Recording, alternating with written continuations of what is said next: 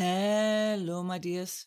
My name is Joanna, and I welcome you to the Johanna Draconis, the Deconstruction of CPTSD podcast.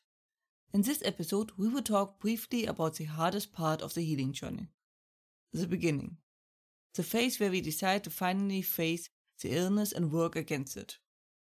That can be quite frustrating at times, so let us talk about it.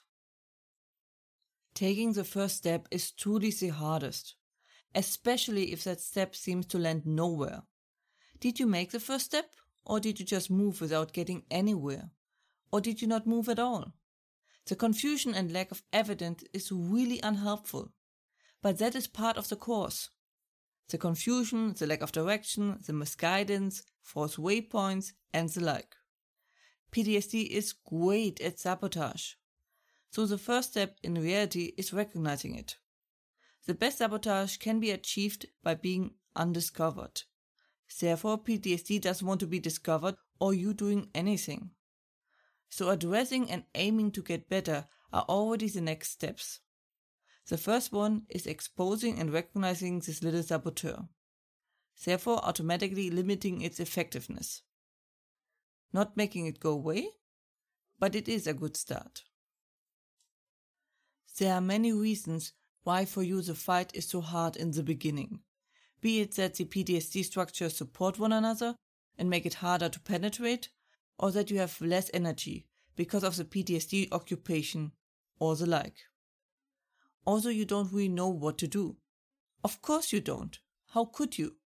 This is one of the things you learn with experience and doing it. The knowledge how to fight it is usually not taught. So you have barely any weapons or armor, exhausted and with almost no support, and you are up against a well-supported and guarded and strongly armored enemy with horrendous weapons. Of course you are having trouble fighting it. Why wouldn't you? It is a sign of tremendous strength to rise up and fight it. It might not feel this way, especially after taking another hit, but it truly is a feat of strength. But, as crazy as it sounds given the description in the earlier sentence, that fight isn't even remotely hopeless. On contrary, you are likely going to win. There is a way. For everyone it is a different one, but there is one. So, kudos to you for picking up the fight and facing it. The other good news is that it gets easier, because it is a skill, and the better you get at it, the faster and easier you can resolve any PTSD, including future ones. This way, your vicious circle becomes a virtuous one.